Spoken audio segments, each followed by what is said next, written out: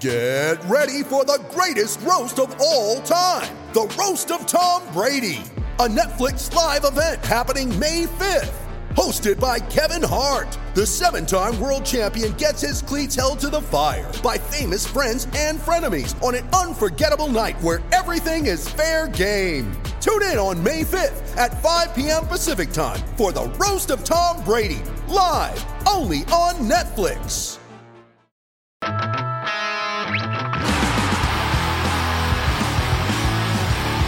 The warm-up with Warlow and Moons for Bet365. Whatever the sport, whatever the moment. It's never ordinary at Bet365. Chances are you're about to lose. Yeah, it's Derby Day and also the Golden Eagle on in Sydney this afternoon as well. So looking forward to plenty of racing and, of course, the Melbourne Cup Carnival. Tuesday's the big one. Looking forward to that one. Joining us on the line, a man who's right across it in the good books and bad books this time of year. Who knows? It's a flip of the coin. Campbell Brown joins us on the line. Brownie, welcome, mate. How are you? Yeah, g'day, lads. No better time of the year. Massive 4-day Flemington Carnival coming up. I'm just putting the suit on, getting ready to head into the track. And, well, I'm probably in the bad books at home. That's going to be a consistent theme. Wait, are you ever home, Brownie? Seriously? I am Monday to Thursday. Hey, just quickly, Derby or Cup Day? What's your favourite? I prefer Derby Day.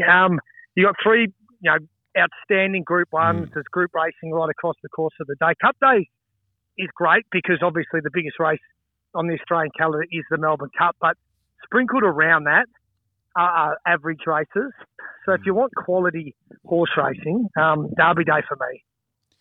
So how do you approach Derby Day, mate? I was going to actually ask you about Melbourne Cup, your preparation, but what's a day in the life of, what's the POV of Campbell Brown leading into Derby Day? Where do you go? Where do we see you? What's the approach?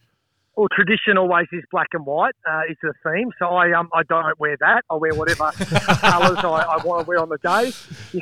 You can stick your tradition and colours, That's how we roll, Moons. You know what I mean? We just do what we want. I sometimes make my way through to the birdcage if I get an invite, which is year on, year off sort of set up. I found I got suspended for 2 years from the Moore Marquee a few years back when my mate decided to jump in the swimming pool. They tried for 10 years to get a swimming pool in the birdcage and occupational health and safety, knocked them back in the VRC, and eventually they got it, and they had some water aerobics dancers in there, and he was just opportunistic. He just took his jacket off and went for a swim. I got lumped in with that because, he was like I was an assistant of his, an accessory to the swimmer. So this year I'm going to be hosting the Philip Morris Marquee in there, so I'm going to be giving them some tips, and hopefully the tips can turn the punters into a little bit of money and we can have a good day. Are you when you go for your tips, mate, you're like, as Wallo said, do you sit down and go through the form, or are you just basically, no, I know the horses from back to front, I know which ones are which? Well, this time of year you do know most of the horses, but form's just imperative because sometimes you might look at a horse's last 2 or 3 races and it's last, 7th, 5th, and you go, it's not in form. But when you actually sit down and watch the replays and go through the sectionals and things like that, which is tedious work. Like it's not enjoyable, but the horse might have been held up, it might have missed the start, it might have drawn a bad barrier in a slowly run race, and find excuses for why it might have run like that. And then you look at this particular race coming up and okay, it's drawn well. Senior jockeys jumped on, it stepped up in trip to the mile, which is a good distance for it. It races well at Flemington. There's all these little anomalies and little things that come into horse racing, weights and conditions.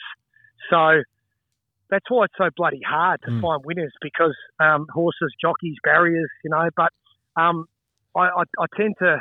It's a bit like anything in life. The more time and effort and preparation you put into it, the more chance of finding, a couple of winners that you get. And if you want to just go there and pick a number and pick a jockey or whatever it is, you might have just as much luck. Yeah, it does work out like that sometimes. We spoke at the start of the show about people sending through tips. I'm assuming you're on both ends. You're getting some tips, you're sending out some tips, but there's not much love in sending out tips. there's absolutely none. It's the most thankless task of all time. And I've been brave enough the last few weeks to put them up on Instagram just to save me having to reply back to everyone. And Caulfield Guineas, you know, I got all the DMs and the pats on the back because they had a few winners and everyone made some money and you're a legend. And then Cox Plate Day last week. Copped it. Went 0 from 6 or whatever it was. And then they still slide into your DMs and give you feedback, but it's not very popular. You know, don't post your tips this weekend, you mug. You've cost me a fortune. So it's a thankless task. Now, I used to get some tips off Dr. Turf back in the day. I know Hutchie and Pickers used to give him a bit of a hard time off the bench because he'd send through his tips and have about 5 or 6 runners in each leg, trying to give himself a bit of an out, or he did the form that hard that he couldn't split them. So it can be a bit of a thankless task, that is for sure. How are you travelling so far, mate, over the spring in terms of back? Yeah, had a reasonably good spring. All you need is to hit 1 or 2 at decent prices, and I just jagged. Attrition was a horse that I really liked. It was the last race of the day, Caulfield Guineas Day, and I backed it a few times leading up to it. And it had run well, but it hadn't quite won. And big Group 1 company, Mitch Friedman, Bo Mertens, neither of them had won a Group 1 before as trainer or jockey. And I tipped it on SEN, drifted out to $38 and won in a photo finish. So, you know, just all you need is one of those. And as I mentioned, a pretty lean last couple of weeks. Caulfield Cup Day, I'd been on West Wind Blows for 5 weeks, and when it hit the front of the 200, I thought it was absolutely home, only to get collared on the line without a fight. So there's a few hard luck stories there, but yeah, I certainly I didn't get near it last week. Hey, Brownie, you mentioned before you've been suspended from the birdcage, but tell us the Usain Bolt story, please, because I have heard snippets of it, and it's quite funny.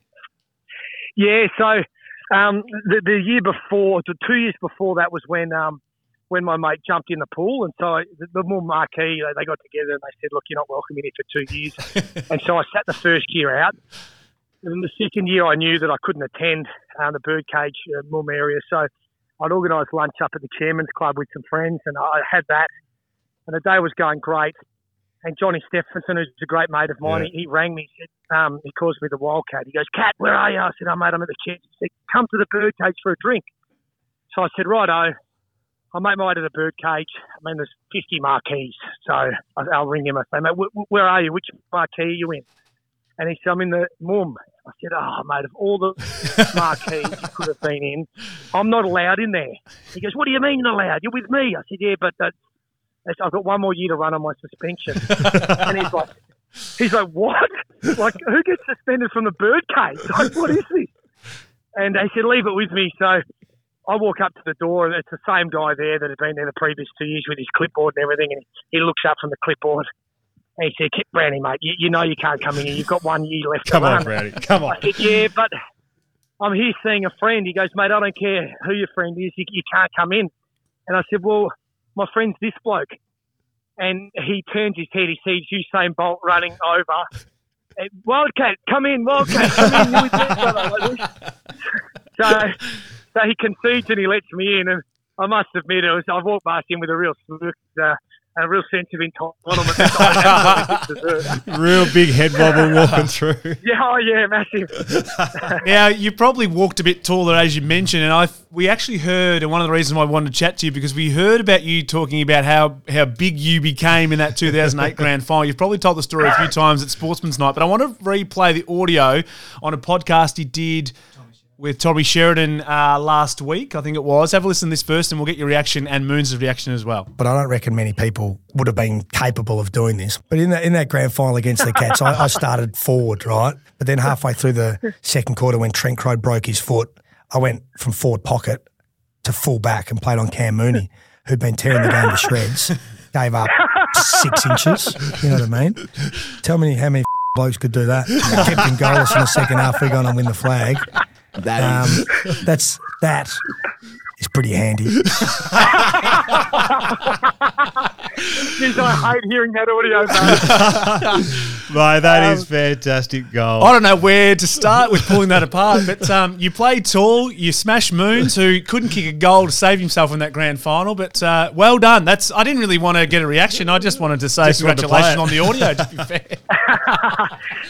No, but what you did cut out of that clip was I'd never been so nervous or scared in my whole life, and I wasn't one that got overly nervous before or during a game, but walking from the huddle at half time down towards the city end, towards Moons, and as soon as you saw me coming, you sort of said to Stevie J and Stokes in everyone, like, clear out the forward 50. I was absolutely terrified. And I took a mark in 30 seconds, had a shot and missed. Yeah. I thought, oh, there's my day gone. Yeah. That wasn't the snap, was it? On the mark, Moon. No. Oh, mate, I remember. So that was one I missed just before half-time, Warlow. So I was, at half-time, I was a shell of a human. Yeah. I was like, what the hell have I just done? Couldn't believe it. So I've taken this mark after half-time. I thought, right, redeem myself here.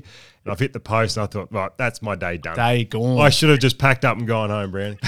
And then I started chirping. Yeah, then you chirped on me on another missed shot. I went, right, I'm going home. You're going to have to pass it off, I think. Very good. Well, mate, enjoy today. It's going to be an absolute ripper. The Golden Eagle on as well, so hopefully you get a winner in both Melbourne and Sydney. Melbourne Cup, mate. Behave yourself or just be yourself. Whatever you're feeling on the day will be amazing, and best of luck with getting a few winners. Yeah, I think Hawaii 5-0 wins the Eagle up in Sydney. I'm with Riff Rocket, the favourite in the Derby. The Waller runner should bounce back. Rose Courts is a pretty good bet earlier in the day, race 3 for the Graham Begg runner, and King's Gambit in the Coolmore as well. If you want to have a little play on it at about $9, that's going to be my bet today and over the course of the next 24 hours. Beautiful, Thank you, mate. Brownie. Enjoy, mate. Enjoy yourself. Mate. I'm sure you will. Thanks for joining us. Have a great weekend. Campbell Brown joining us today, of course, having a bit of a punt to gamble responsibly, and hopefully you get a winner or two. Coming up, we've got our marketplace. I'm actually selling some memorabilia. I'll get to that in just a second. This is the warm-up, all thanks to Bet365. Whatever the sport, whatever the moment, it's never ordinary at Bet365. Chances are you're about to lose. Stay with us on the warm-up.